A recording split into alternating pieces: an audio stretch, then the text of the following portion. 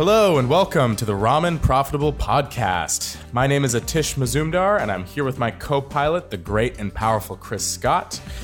And this is the podcast about testing out your ideas, taking your first steps, and really overcoming those obstacles on the way to entrepreneurship. Enjoy. First Christmas alone. First Christmas alone. Just the two of you as an engaged couple. Yeah, still. Speaking of which, I tried to cancel my tux rental. Yeah. Because I was thinking extra $200 around And they Christmas told you time. verboten. Yeah, they're like, oh no, we have to confirm with the event planner. Yeah. And I'm like, I'm in the window. I'm like way outside of the 21-day return rental window. Here's the wonky part. Obviously, so what they don't want is a return because what they're saying is, oh, you don't have to cancel. You can just postpone the date, which is what's happening. But It's like, I don't know. Yeah. Well, half the reason why I went with the whole tux rental is because I think you were saying we could wear, if we had whatever we had, we could wear that. It doesn't sound like you're adamant about having everybody be matchy-matchy. Well, I wasn't. Oh, it was Tori? Turns out I was wrong to say that. Okay. Well, then never mind. But it's like, that's kind of because what Sean did, he was like, I'm just going to order, because they said that they could send swatches of exactly that suit. And he's like, because I have a charcoal gray suit, and if it matches up, then whatever. And I was like, oh yeah, I'm not going to fault you for that. Like, that's fine. That should be fine. But also here's what I don't like. And what I have to say is this service is really convenient. They say that their size fitting algorithm will work better than, whatever. Right. Because I had an experience with a different suit rental company that will remain nameless because I don't want to be just, shitting on a company that, they probably do good work or something. I just had a negative experience, but it was for my buddy's wedding. Okay. Right. And this was right before COVID kicked everything off and just ruined everyone's plans.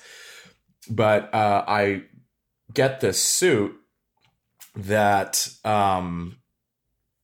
they say like, oh, actually, because I put in the sizes of what I want, because it's like, I know that I'm I'm in between a 40 regular and a 42 regular and like all this kind of shit, right? Like I know where I'm at. And then they say, oh, well, based on your height and weight and whatever, really you should be doing these sizes. And I was like, all right, these guys are the experts. Let's do it. Whatever. It came in. It fit like shit. It was wide and long and just ridiculous. And I told him, I was like, hey, I got back on. I was like, hey, I'm like swimming in this thing. Like this doesn't, whatever. Because I know that the way that they think about their sizes, and I don't mean what I'm about to say, I don't mean in a pejorative sense at all.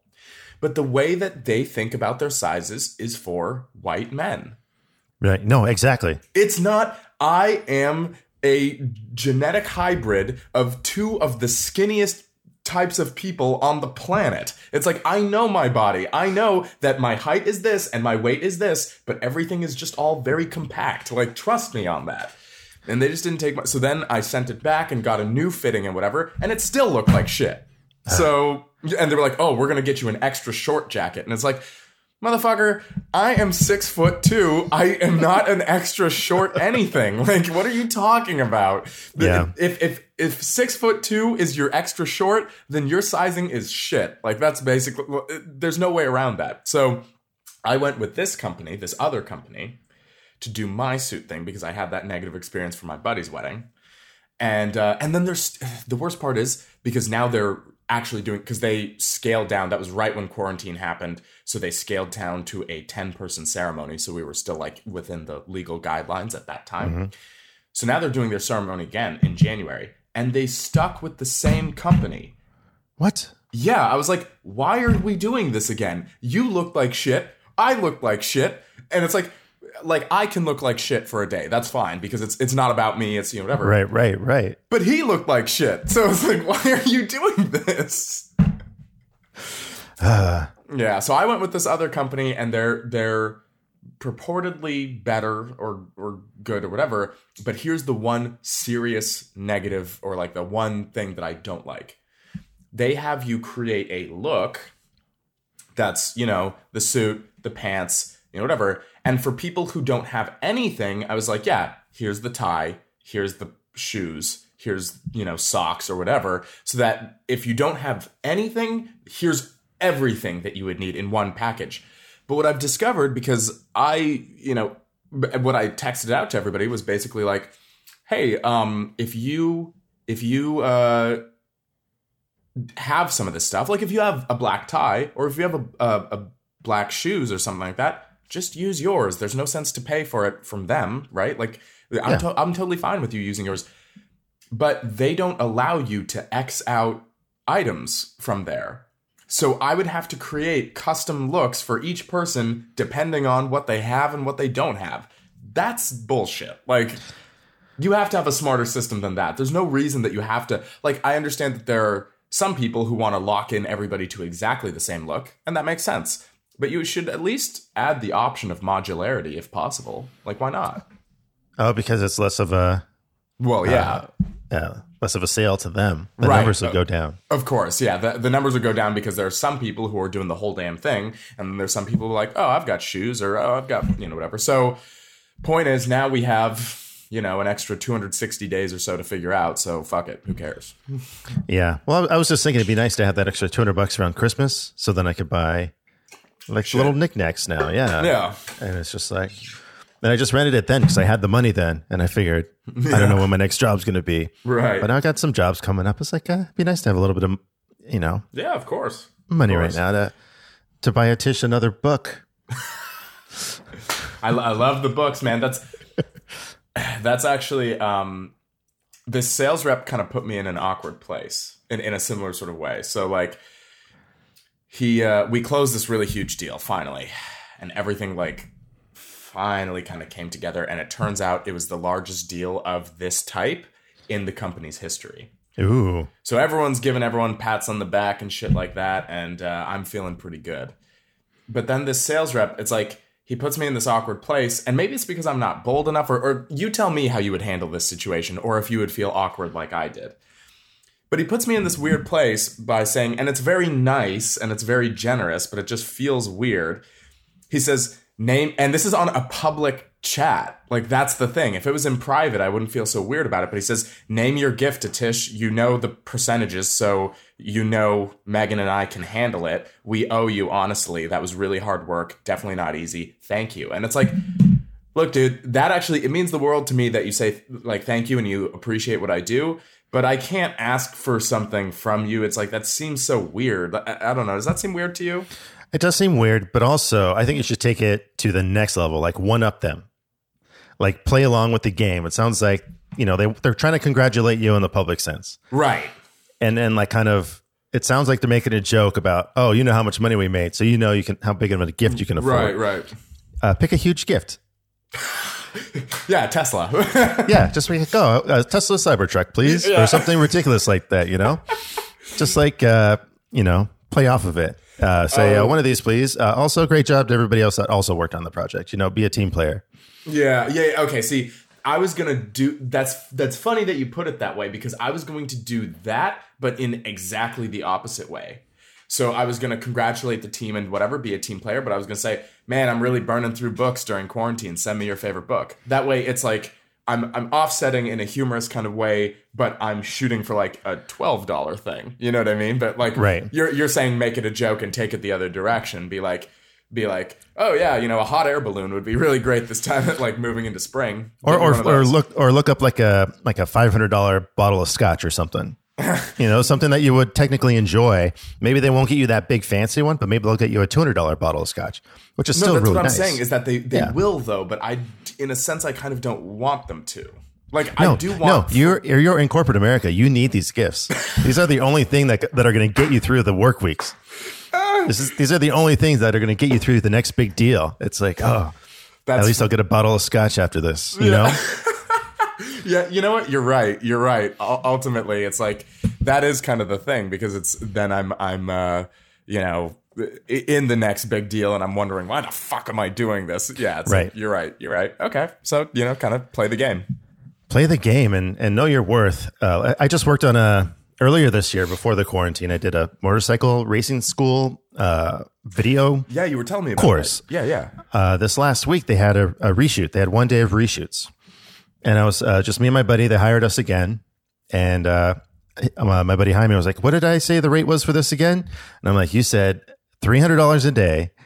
And that's a rate you made. And he's like, "Oh, that's it. Why did I say that so low?" It's because you're an idiot at the beginning of the year. And you didn't realize that these people have a ton of money. And these guys have been super busy throughout the whole quarantine because everybody wants to ride motorcycles now because it's a solo thing you can do outside. Right. There's no interaction with other people. You just kind of do your thing. Right. And so... and you intrinsically have a mask on, so it works. Exactly, yeah. So I was like, why'd you quote him so low at the beginning of the year? It's like, this doesn't make any sense that you're charging so low. And it's just because he's still stuck in that mindset that, they did me a favor because I'm working for them. It's like, no, you're making them $1 million, a cajillion dollars, $1 billion. Yeah, that's fair. I guess that's a good point. And that actually brings me to something. This will be a topic in the future, but I am giving a reading assignment, or not giving a reading assignment, but here's something that I think the podcast should cover. But I doubt it's on Blinkist, or Blinklist, or what is it called? Blinkist, yeah. Blinkist. You're right. Mm-hmm. So I doubt it's on Blinkist. It might be, but also this isn't a conventional book. It's not something that you have to like read through, and it's free. So that's number one. You can find it online. It's totally free. So there's no upfront cost. And it's something that it's not important to read. It's not a book in the traditional sense that you read it front to back. It's kind of more that you can pick and choose and like whatever kind of goes in. It's called, do you know who Naval Ravikant is? No. Okay, I didn't think so. Not a whole lot of people do. Although he is like kind of blowing up because of Tim Ferriss and stuff like that. So people who are into Tim Ferriss know who he is, which hopefully, one day Ramen Profitable and Tim Ferriss listeners, have a crossover effect. I think we've got good content for Tim Ferriss listeners, I would say. But it's called the Almanac of Naval Ravikant, so spelled Naval Ravikant, and the book is mostly just about thoughts that he's published on like Twitter or stuff like that, or like blog posts, because he's a super intelligent guy, but he also is all about like happiness and doing whatever. And so you reminded me of this because you were talking about like, why'd you set your rate so low? And one of the things he says that if you want to actually, scale up or be successful in life and all this kind of stuff, he says, set an aspiration, like right out of the get-go, even if you're not in a freelance work kind of environment, set an aspirational hourly rate, like whatever that is. Mm-hmm. And anything that you do, if it would cost, how does he phrase it? Let's see, I'm going to butcher this. If it costs more than that hourly rate to do that thing, do it yourself. Learn how to do it yourself and do it. If it would cost less, outsource it. There's no point in like, and so that's something that I really thought, specifically with me setting up my SMART goals last week and then reading that, I was just like, yeah, I mean, eventually the idea is that I can lessen, my dependency on a regular check from a company once I reach, this, because there's always this blend, right? Like right now I still need that money because that way I can keep paying for all these supplements in bulk that, like exist in my cabinets everywhere. But eventually that blend, I think, is going to get, like you can kind of do that. First, I just want to create a source of passive income. But eventually, if that keeps building and grows and grows and grows, maybe that's where I shift and turn into an Elephant Scout situation. You know what I mean? So I kind of want to figure out how one calculates a good hourly rate, whether it's aspirational, which is kind of a stretch goal, or it's kind of more logic based and kind of here's where I am right now. Here's what my services are worth based on the marketplace. And I'm going to bump it up just a little bit to make sure I'm profitable or whatever. So that was just one of the things that kind of crept out of that book. And I think that there's a lot of good information that would be good for ramen profitable listeners. Yeah. I think it's the opposite. I think it's like you figure out your cost of living, like how much does gas cost, food, home, clothing, electricity, like all your bills. And then maybe you would probably build up upon that. It's like, oh, I want to live in $1 million home. My mortgage would be $1,000 a month or whatever it would be. Yeah. And then just raise it up that way. Maybe that's how you, and then, 52 weeks. Yeah. 50 weeks, 40 hours a week. Yeah. Yeah. I like that. That seems pretty systematic. Like that seems pretty, not a scientific proof or, whatever, but it seems like it's really, it's bound in terms of like your budget, which is real numbers that you can play with now, as opposed to some abstract idea of what you would like to make. Right. And and you can definitely make larger goals within your personal budget. So like, let's say you're driving a 99 Honda Accord. Maybe you want to drive a 2020 Honda Accord. It's like, how much more is that car payment for you versus no car payment? Yeah. Have you ever taken on a car payment? No, I haven't. Yeah. I've always me neither. Just bought them straight out. Yeah. Yeah. And that's kind of my thing. That's what I was telling my buddy is that like, I don't think I ever I always want to be able to buy my car in cash. And sure, that might mean that, like right now I'm driving a 2013 and it's great. And, I'm always going to be driving older cars or whatever until I get to the point where I can just go onto the lot and it's like, oh, let's talk about rust proofing and financing. And I just want to be able to say, nope, here's the cash. I'm walking. Like, that's all. Right. Like, yep. I don't want to have this conversation where you're going to take me into the back office and tell me what a great deal I'm getting. And then it turns out I'm getting fucked. You know what I mean? Like, that's not my idea of a good time. Yeah, no, hard pass on that. It's just so skeezy how cars are sold. Yeah, 100%. And it's like the only thing that's being sold that's not really, it's not regulated. It's not the word, but it's like they don't have to put the real price tag on it. Like everyone has to haggle it. It's just bizarre. Like you don't go to Target and haggle for toilet paper, Right. Yeah. Or for instance, I never get the idea that, to use the Target analogy, if I'm going there to buy some like shirts or something, right? I never go to Target thinking that like, man, I need to research what the value of a shirt is so that I make sure that I'm not like paying too much for this shirt. Right. But that's an exercise that we just agree is the case for a car. And it's like, maybe we should remove that underpinning problem, which is that we're getting screwed. Like, why are we allowing that to be a thing? We should all be way more transparent and say, yeah, I bought this car for this much. It is worth this much. Like, I don't know why we have to do this thing where it's like, oh man, I need to get online and figure out what the viability of this car. And also the idea of a depreciating asset like that kind of worries me, but that's besides the point. Yeah. Well, I don't know. You buy you buy your shirts at Target versus buying them at Goodwill. Yeah. Right. There might be a hole in the shirt at Goodwill, but you got it at Goodwill, so whatever. Yeah. It was a $2 shirt. Yeah. You can resell at a vintage trunk show for $60. Oh, that's the Gary V thing. Have you ever seen him do that thing? No. Yeah, but I've been to a vintage shirt trunk show. It's like, oh, that's a cool shirt. How much is it? $70? No, what? Thank you. Yeah. Oh my God. Yeah, that's a Gary V thing. Is he goes to garage sales and he goes to like Goodwill and stuff like that and buys all these really old like nostalgia toys like from the 80s and stuff like that, and then he flips them on eBay for a higher price. Yeah. I have a friend that used to do that. He used to work there's a video store here that recently closed down, and he would buy like if they would scan eBay constantly, and if there was like a DVD that was that became, what's the word? Not vintage, but called classic. Not classic, but more of like out of stock. It's out of print, and it's like an older movie that's hard to find, but they had it because the video store's been around forever. And it's like $100 sell on eBay. They would definitely just sell the DVD instead of renting it out for $1 a week or whatever. Right. Yeah. Did I tell you about that? My experience with something like that just recently? No. Okay. So there's this. So when I was a kid, we would go to the library often and get books on tape.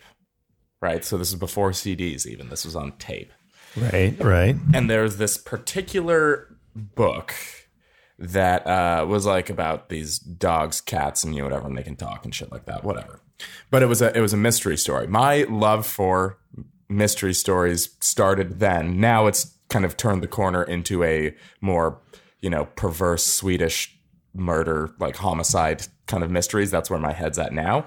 But before it was in this kind of thing. Anyways, so and it was more like a radio play than it was just reading a book, right? Because there was sound effects and there was kind of music cues and stuff like that. And there was different voice actors for all the different characters. So it was more like a radio play than it was a book. So I was looking for this version because I like thought about that randomly, and I have Audible. So I went on and I just like bought it. And I was listening to it, and it wasn't the right one. And it turns out that this book has been redone a bunch of times because the first one was like from the 70s or maybe the early 80s or something like that. So I can't find that version on Audible. It doesn't exist. And it doesn't exist. Like I thought maybe I could find it on YouTube, but all you get on YouTube is a bunch of other people reading that book. And it's like, why would I want some random stranger from YouTube reading this book? It's like, that's the same as me reading the book to myself, you idiot. Like, anyways. So then I like kept on digging, and I found what most likely was the original version, because the original version, like the first one that they ever recorded from like the 70s or 80s, was the only one that had multiple voice actors. So that was the one that, because every other version was just a single person. And I thought for a while maybe he just did his voice differently, but it seems more likely that it was just multiple, people, because that kind of holds with the radio play sort of motif. So I find it on Amazon, that specific one with all the different voice actors, but the only version that they have it in, first of all, definitely not Prime. It's like from different sellers on Amazon, right?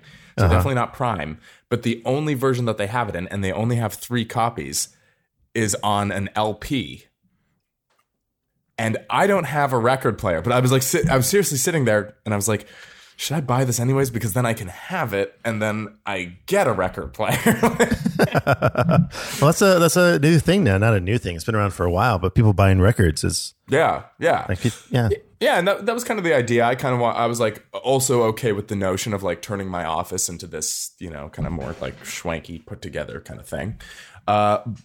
But then by the time because then I was justifying the purchase of like a whole bunch of other shit just based on my, like, the math didn't quite work out. But then eventually when I got to the point of actually pulling the trigger, all 3 copies are sold. Oh, that sucks. So I have no idea where I'm ever going to be able to find it again, because I couldn't even find it on eBay. Which one did you say this was? Girl with the dragon tattoo? No, no. That's what I'm into now. Oh, this is something else from when you were a kid. Yeah, this is from when I was a kid. It was called Howladay, like HOWL, like howl. Oh, it's like a teen book. No, I think it's like a very children's book. It was like when I was 6 or something. Howladay Inn, HOWLIDAYINN. That's hilarious. Yeah. When I was a kid, I had records too. I had records, not tapes, but it was I had a Sesame Street record player, and Big Bird was the needle. Like Big Bird's head was the needle, and you could play records of like He-Man stories, and it's like He-Man and Tila going against Skeletor. Oh man, but like in a novelization format. Yeah, that's hilarious. Yeah, that's perfect. Man, well, after that walk down memory lane, or that nostalgia boost, I think I took up our entire time last time talking about my SMART goals. Do you have any SMART goals? I think because the original talk about the Elephant Scout SMART goals was on CSS. And I think we talked about that last time. But have they changed? Like, just as an update, have your kind of SMART goals changed at all, or are you still kind of on the same format? I don't know. I think they're kind of on the same page, but I think they need to be updated a little bit. Mm-hmm. So I don't know. I think my goals have gotten not so smart, but definitely goals. And I don't know. I had my notebook for last week to discuss my SMART goals, but someone took all the time. Yeah. And I forgot my notebook this week, so now I don't have my notes in front of me. Oh, shit. But maybe we can go through some ideas I have for goals, and then we could turn them into SMART goals. Yeah, we can lock them down.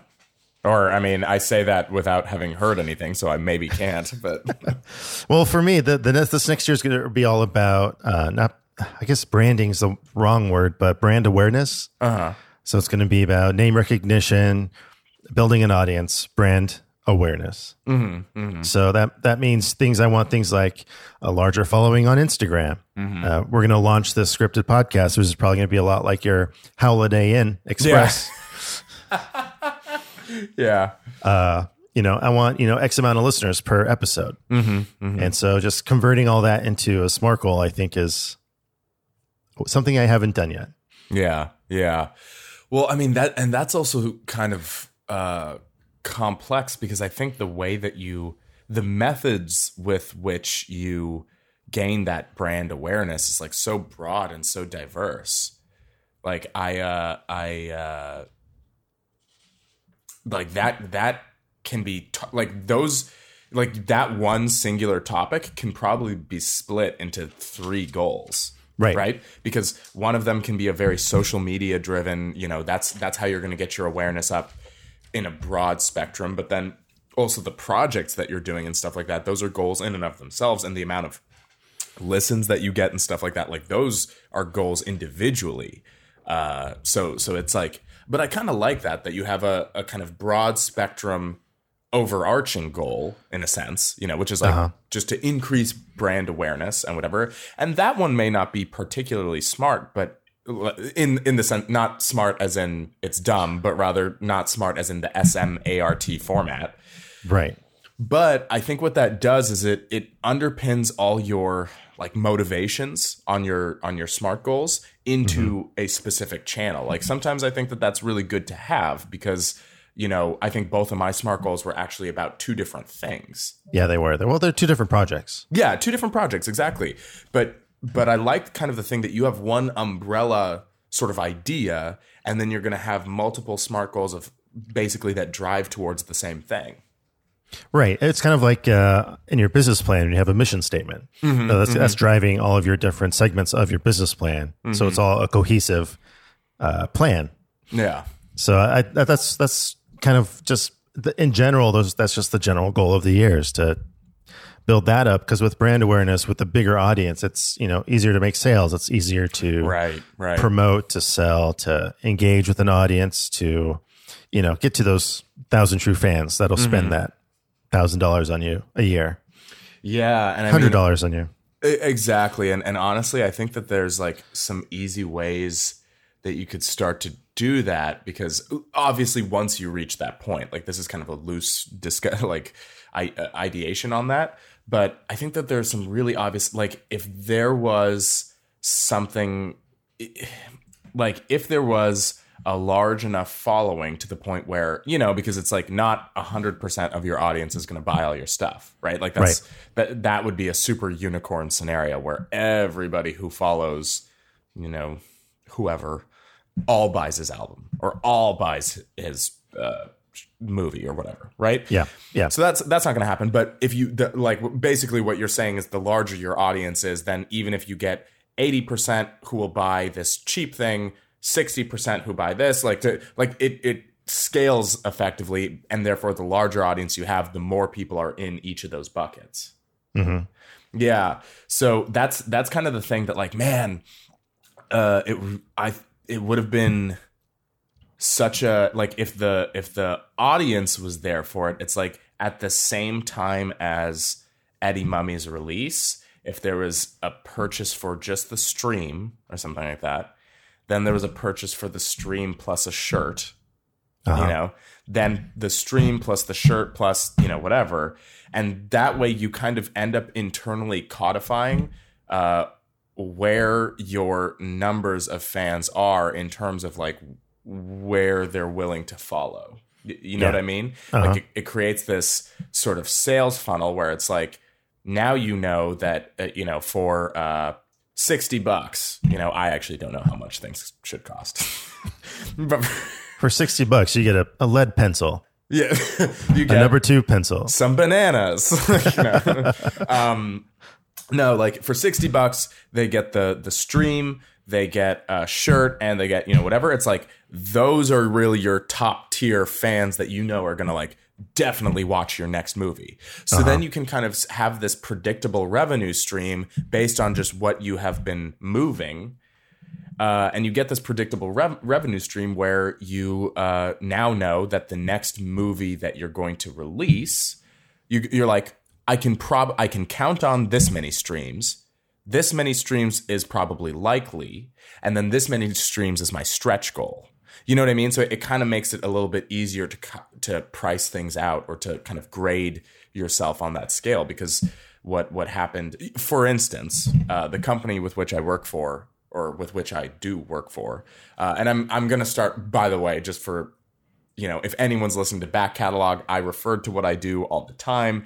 I said the company name. I'm going to start distancing that a little bit because obviously as I go more public and as my SMART goal was to kind of promote this podcast more and stuff like that, it puts me at more risk or a greater risk of having somebody from my company listen. So therefore I, am not going to refer to anything anymore.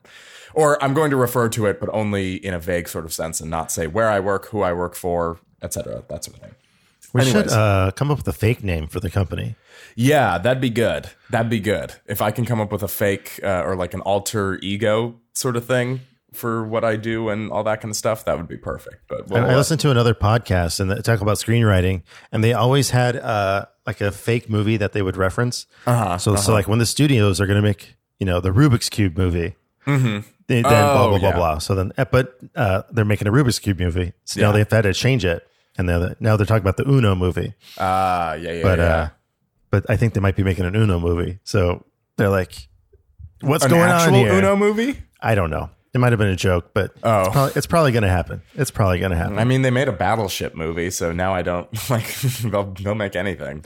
But we should come up with a fake name for your company. Yeah, we should do that. I'll use like a code word or something. But anyways, the point being is that the company that I work for, this past year was really the first full year that we had selling, this gadget, right?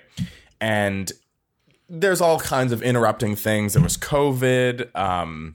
There was a whole lot of social unrest. There's all kinds of different things that conflicted with the sale of this gadget. But from the sales data that we were able to pull, we realized that, what we need is now we need this gadget plus something that increases the cost, and we need a cheaper version of this gadget, because we saw that the market was dividing into two different streams: the people who were paying for it and then adding a whole bunch of stuff, but then trying to bargain us down on the stuff that they were adding on.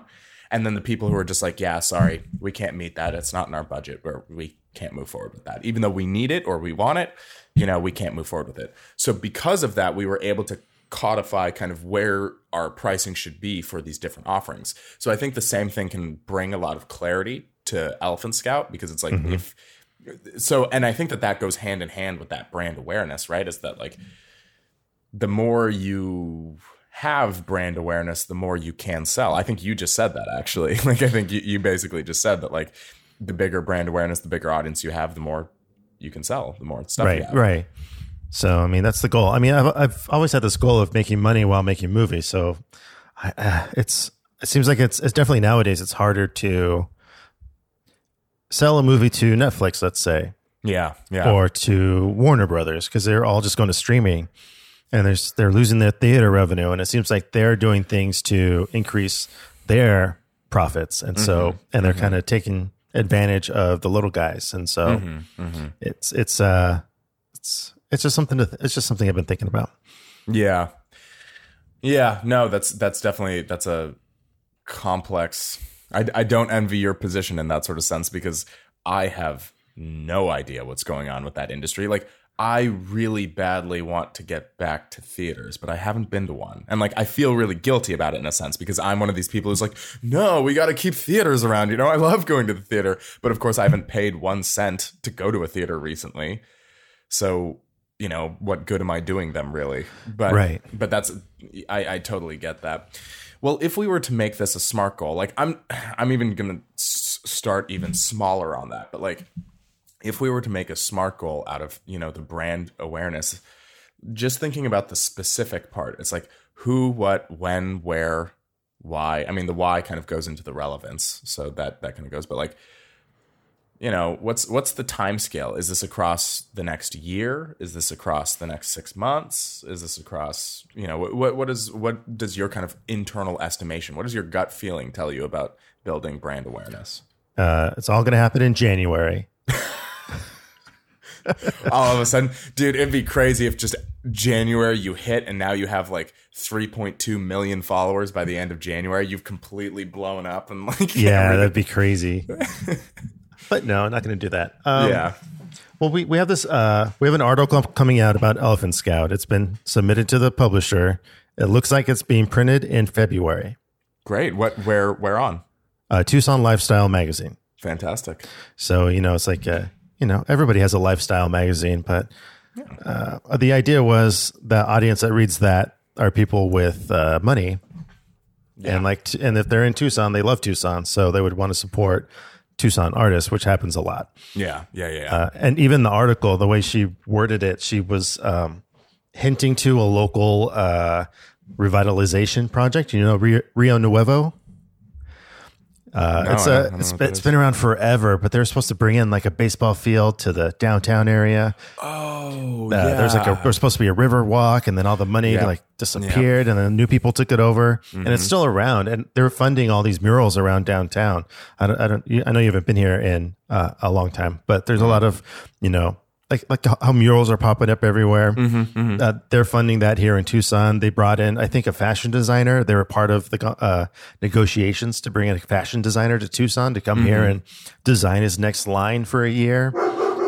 And so it's an organization that's all about trying to revitalize or keep Tucson alive and thriving. That's great, man. Sorry about that. The mailman showed up. Mailman. Yeah, it's dog's worst enemy.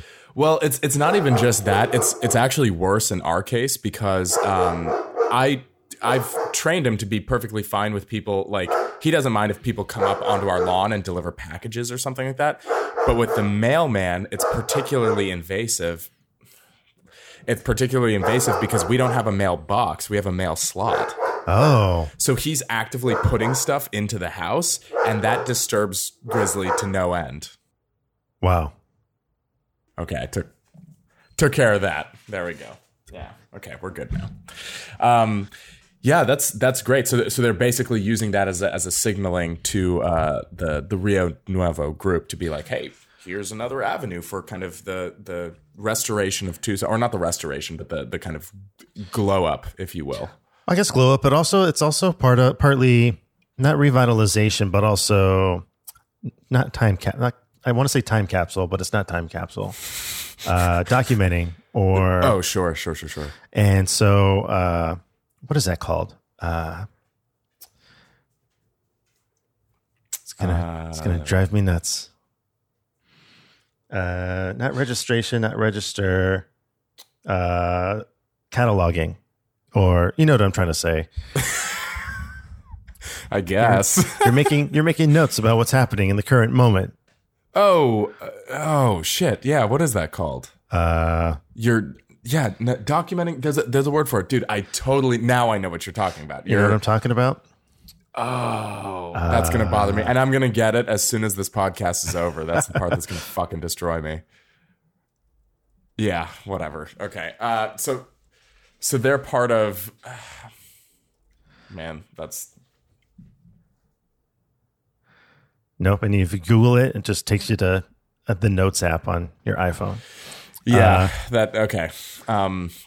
Well, whatever. They're doing that. Whatever that word we're searching for is, they're doing that.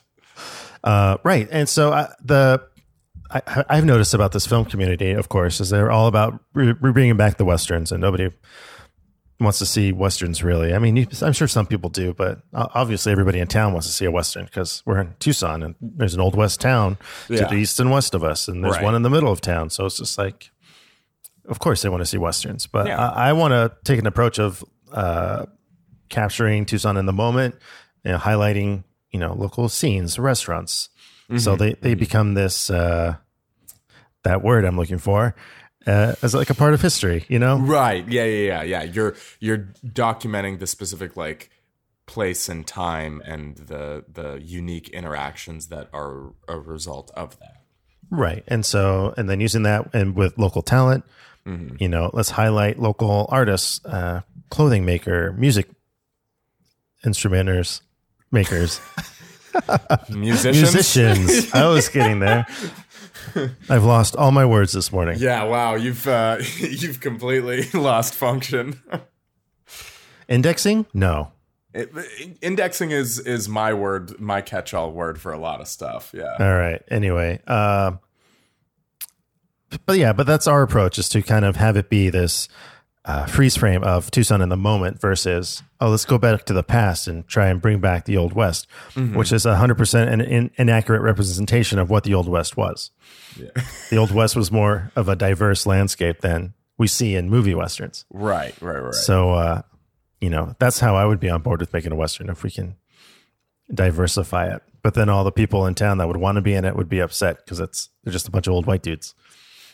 Yeah, that was kind of the interesting thing that you did get like some diversity in cast in some of these older Westerns like Fistful of Dollars or something like that. But that was really only because they were shooting them in Italy and just completely dubbed, with the exception of maybe, Clint Eastwood or something like that. So it's like, but then as soon as it became just more of a schlep to do that, and they were filming Westerns here, you're right. It's just singular type, basically. Mm-hmm. Or like that's kind of the deal with some of those Steve McQueen movies. It's like they're all kind of singular type. Yeah. So which doesn't make sense, but that's whatever. But either way, that's the idea of our brand, where so that's why I was happy with our having that business plan and the mission statement, having, our goal be diverse representation in film with different stories, with different, representing different genders and ethnicities and abilities. And so having that kind of flow through this article that she wrote, and also hopefully pitching that to this bigger, broad group in town that has money, that wants to promote the city. And if the city is pro this, and we definitely align with those ideas, and we're not the wackadoos at the local film office. Yeah. No, the film office people are very nice. There are no wackadoos at the Tucson film office. Yeah, just to clarify, there are no. So that gives us kind of the idea, like, you of course would measure brand awareness, like social media metrics are of course one good way to do that. Downloads, streams, whatever of this scripted podcast, plus any of your previous materials that are already out there, Eddie Mummy, et cetera, et cetera. Like those are also good measurements. Is that how you're planning on measuring this growth in brand awareness, or what's kind of your thoughts surrounding that? Right. I was thinking, X amount of increase on Instagram. That's basically the one that we all feel comfortable using. So we don't want to, try to get 1 million followers on TikTok, because who knows what the heck that means. Yeah. I don't know. That's sort of the thing that I have a hard time working with, is we have a defined model of how you convert kind of Instagram or YouTube into monetization. These other things like TikTok, I presume monetizes the same way, but I actually have no idea. I'm realizing I'm becoming like the new boomer, because I've just completely taken that as, like, I was actively against TikTok, much like I was against Quibi. I think they're both bad. Quibi's a thing in the past. TikTok looked like it was going to be a thing of the past because like the US was going to ban it or whatever, but now it turns out I guess that didn't happen. Facebook bought them, or somebody bought them. Anyways. Something like that. So the point is, okay, so you kind of have built-in metrics, so it does seem like that part is measurable. What are the specific numbers that you're kind of looking to gain over 6 months, the whole year? I mean, the year is dedicated to brand awareness. That's it's like 1 year can be the year of like, for instance, this past year for that unnamed company that I work for was the year of the customer, because we saw a dip in our NPS score, Net Promoter Score. So we had to make sure that we're still delivering and all that kind of stuff. And so one of the company goals that was tied to our bonuses and stuff was the increase in our Net Promoter Score to this number. And we achieved that, thankfully. So hopefully I'll be getting my money. But so what are the specific kind of numbers that you're looking for? Do you have kind of an idea of what you're looking for? Well, we're almost at 700 followers on Instagram, which is pretty good. That's pretty good. I want to get that to 1,000. Yeah. I think that's a good place to be. On our podcast streams, like I was saying, I think we talked about this last week. How if you get 136 downloads, you're the top 50% of podcasts. Yep. So I don't want to compare myself to other podcasts. I kind of want to compare it to the events that we used to do here in town at the Rialto, like the movie screening, the mummy screening, the murder mystery night. So I would like a goal of 200 to 300 streams per episode. And so that definitely puts us in the top 50% of podcasts. Yeah. And it does. And like, that's kind of the unique thing. I'd be very curious to learn. And I think you're in a very unique position to be able to learn this. I'd be very curious to learn because there are obvious ways that, like, at the top of the list, right, is Rogan, and he gets, X amount of downloads per episode. And that amount of downloads just maps over to sold out shows. So he does sold out comedy shows all the time. And they're not related necessarily, but there are this many podcast listeners who will then go buy tickets and go to his show to see him live. So you're in a very unique position, because it's like right now, actual physical going to a theater or screening anything is kind of, there's a kibosh on that. Like, we can't really move forward with that. But vaccines are being pushed out. Last night, the FDA, like, we are approved in the US for pushing the vaccine out. Like, slowly, I think things will, because I like, there was a calculator on the New York Times that said, like, oh, you can calculate like a rough estimate of where your position in line will be for a vaccine based on your risk profile. So I just entered in my information, and I'm like 144 millionth in line. So it's going to be a long time for me. Wow.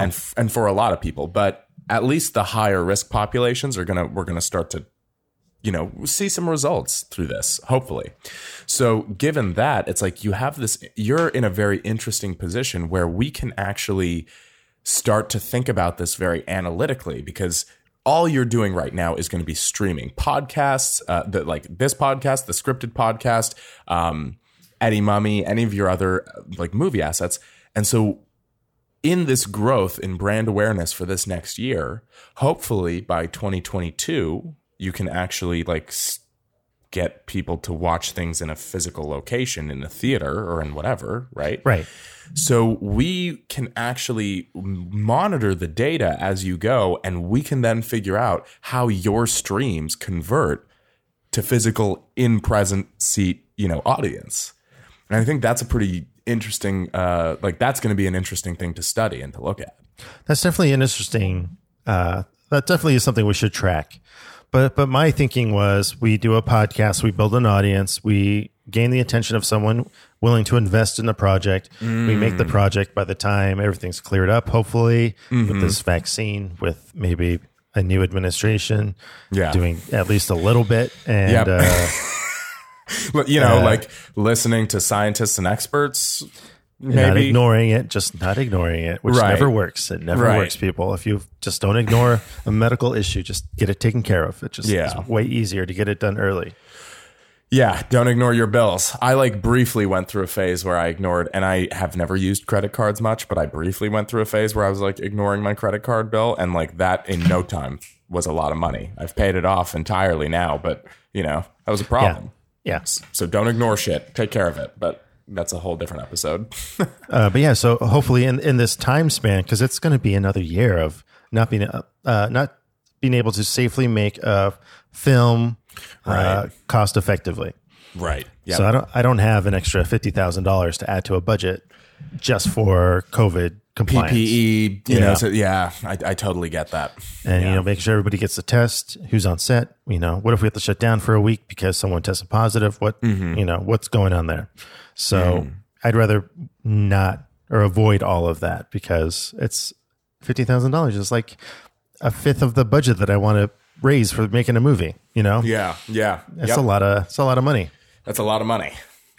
So then the idea was build an audience, get the funding, make a movie. By the time we can go out and about in theaters will be the time that we're done with it and can release it and everybody can come watch it. Yeah. So exactly what you were saying. I like that. Well, there's your time binding. Like, I like that. It's like, it's interesting how I feel like the way that you just think about these things doesn't 100% align, but you kind of naturally start to time bind yourself and you get measurable because you're like looking towards things that are measurable, you know, your streams, your downloads, your followers, your et cetera. So it's like you kind of naturally think in a way that's almost like a SMART goal.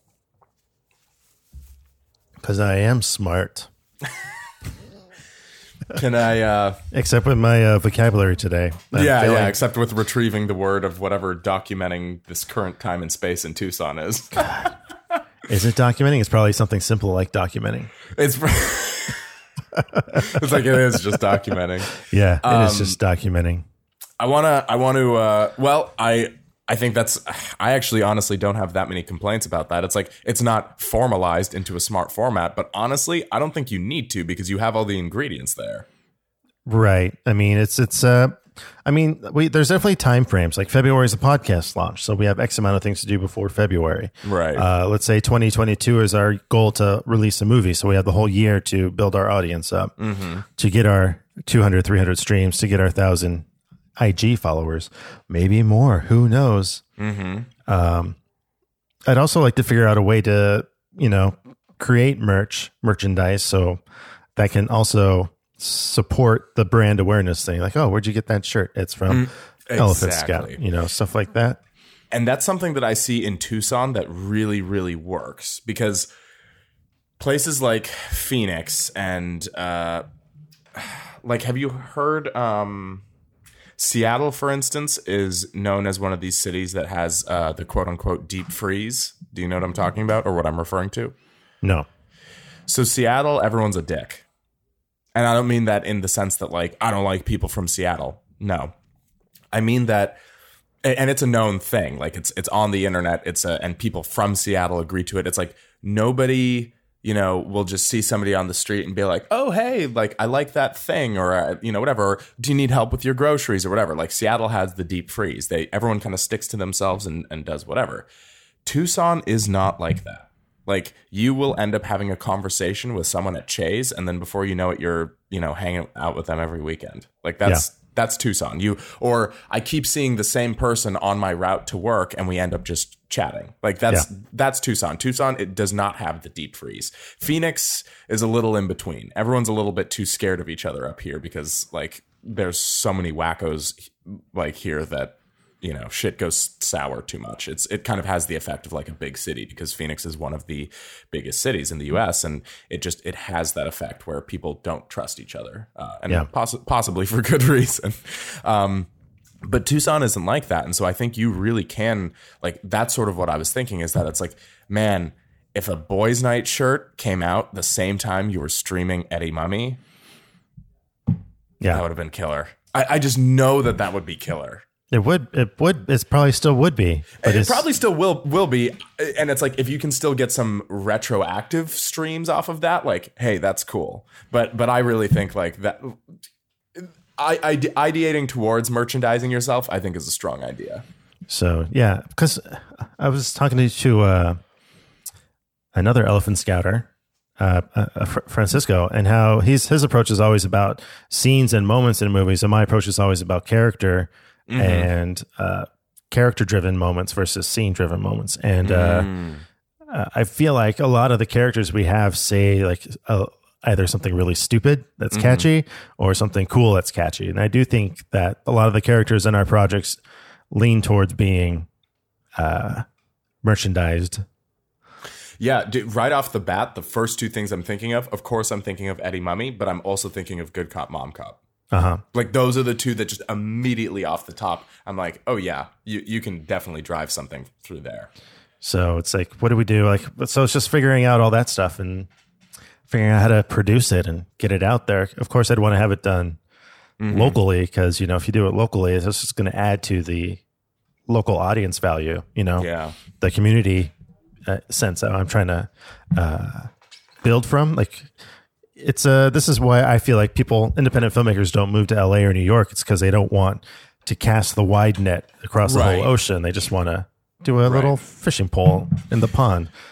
No, totally. Yeah, yes. I agree. I think that's a good, I think you've got, good alignment in terms of your overarching idea. And then you've got a bunch of like micro sort of, not micro, but like you've got multiple projects that you are using to drive yourself towards that overarching goal. And you have methods built within each of those. So I think you're in a really good place on those. With our last couple minutes, can I tell you about an idea for a project I had that that you may or may not want to get on board with? Let's hear it. Okay. Here's my idea, and this is super rough. I haven't thought anything of it because I know that there's a catchy title for this somewhere. But so up until now, you and I have done podcasts that are because I'm doing this podcast class through Skillshare because, like I said, I fucking paid for I paid for Skillshare up front, so whatever. So I was doing this podcast, and this guy was kind of saying, and first of all, tell me if you agree with this statement or not. He said there's two types of podcasts: educational and or like educational / informative and in entertainment. Okay. Well, do you agree with that premise? Well, I do feel like it's either you listen to a podcast, so listen to people ramble about topics you want to learn about, or you just listen to topics of people complaining about what's happening in the entertainment world. So yeah, I agree with that.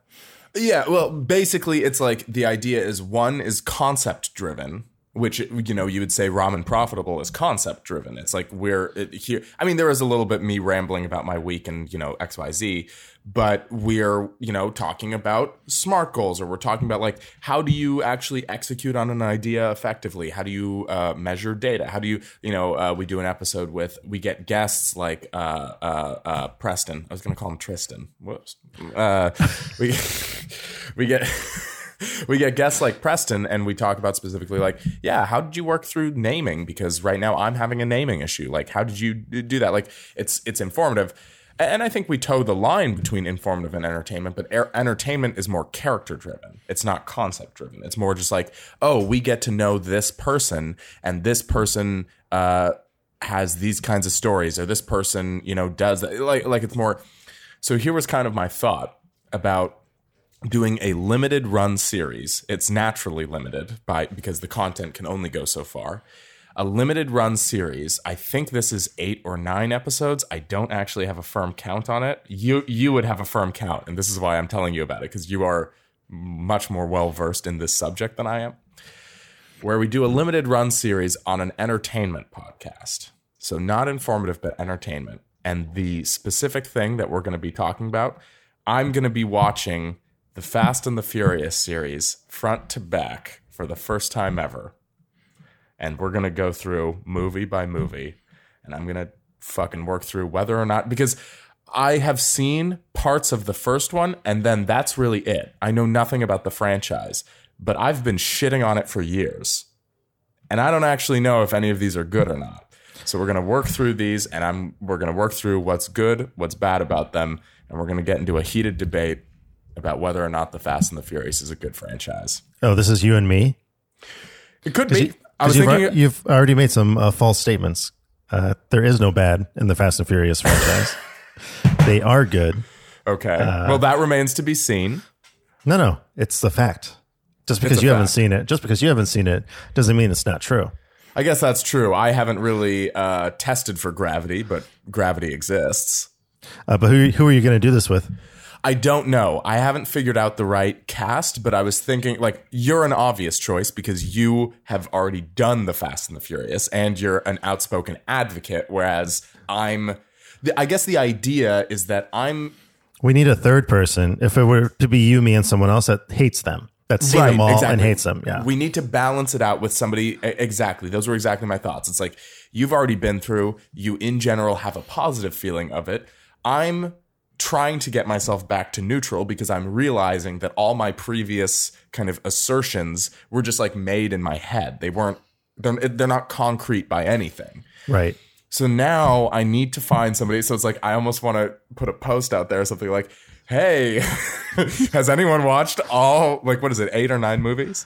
There's 9 was supposed to come out this year, but it got delayed. Okay, so there's 8. So has anyone watched all 8 Fast and the Furious and have a strong opinion about it? Shoot me a comment below. So that was my idea for a limited run series, just to kind of get in because this was just an idea, to have another asset on our, launch by 2022 podcast network. Oh my God. Yeah. And also it would just be a foray into a different format than, kind of what we're used to right now. Because Fast 9 was supposed to come out, and then they're doing 10, and I think 11 is going to be the last one. Wait, they're planning 2 more movies? Yeah. Oh, wait, that'd be 3 more movies from current. Well, the one's already in the can, as they say in the business. What is that? Like the film's in the can? Like it's already shot and it's edited and all ready to go. Okay. But yeah, so there's planning on making 2 more. Releasing 1, making 2. Okay. And I'm 90% sure one of them is going to be in space. And I'm really excited.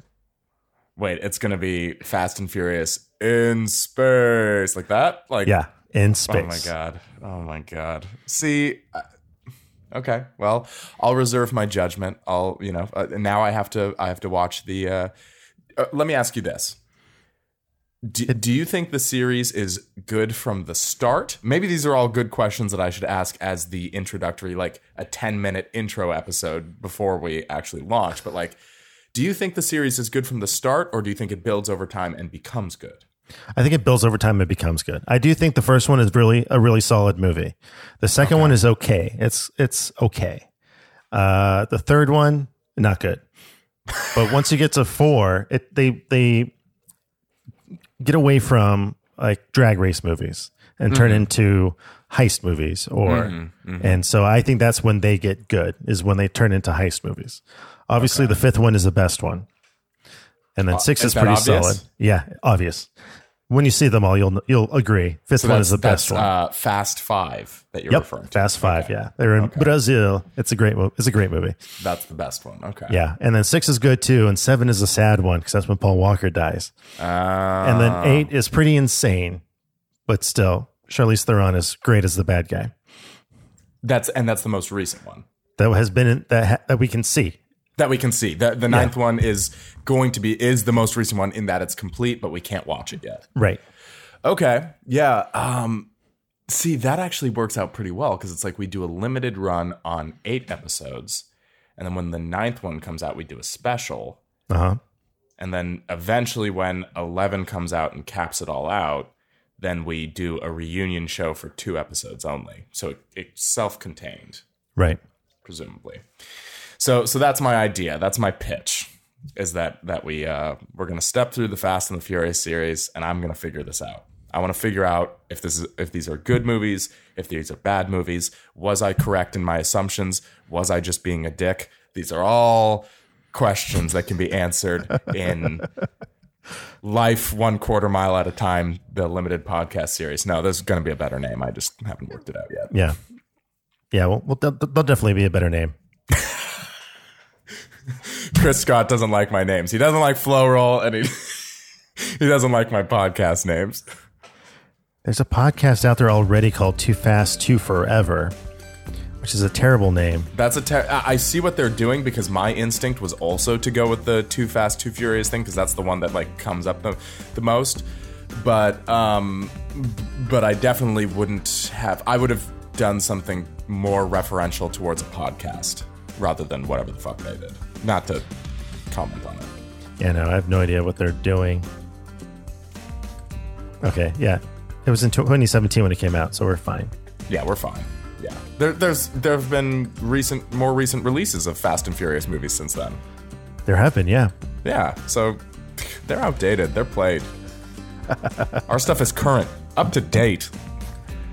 Yeah. Well, I'll do some brainstorming on some titles, but that's something I wanted to start working on a little bit because, good lord, there's so many movies.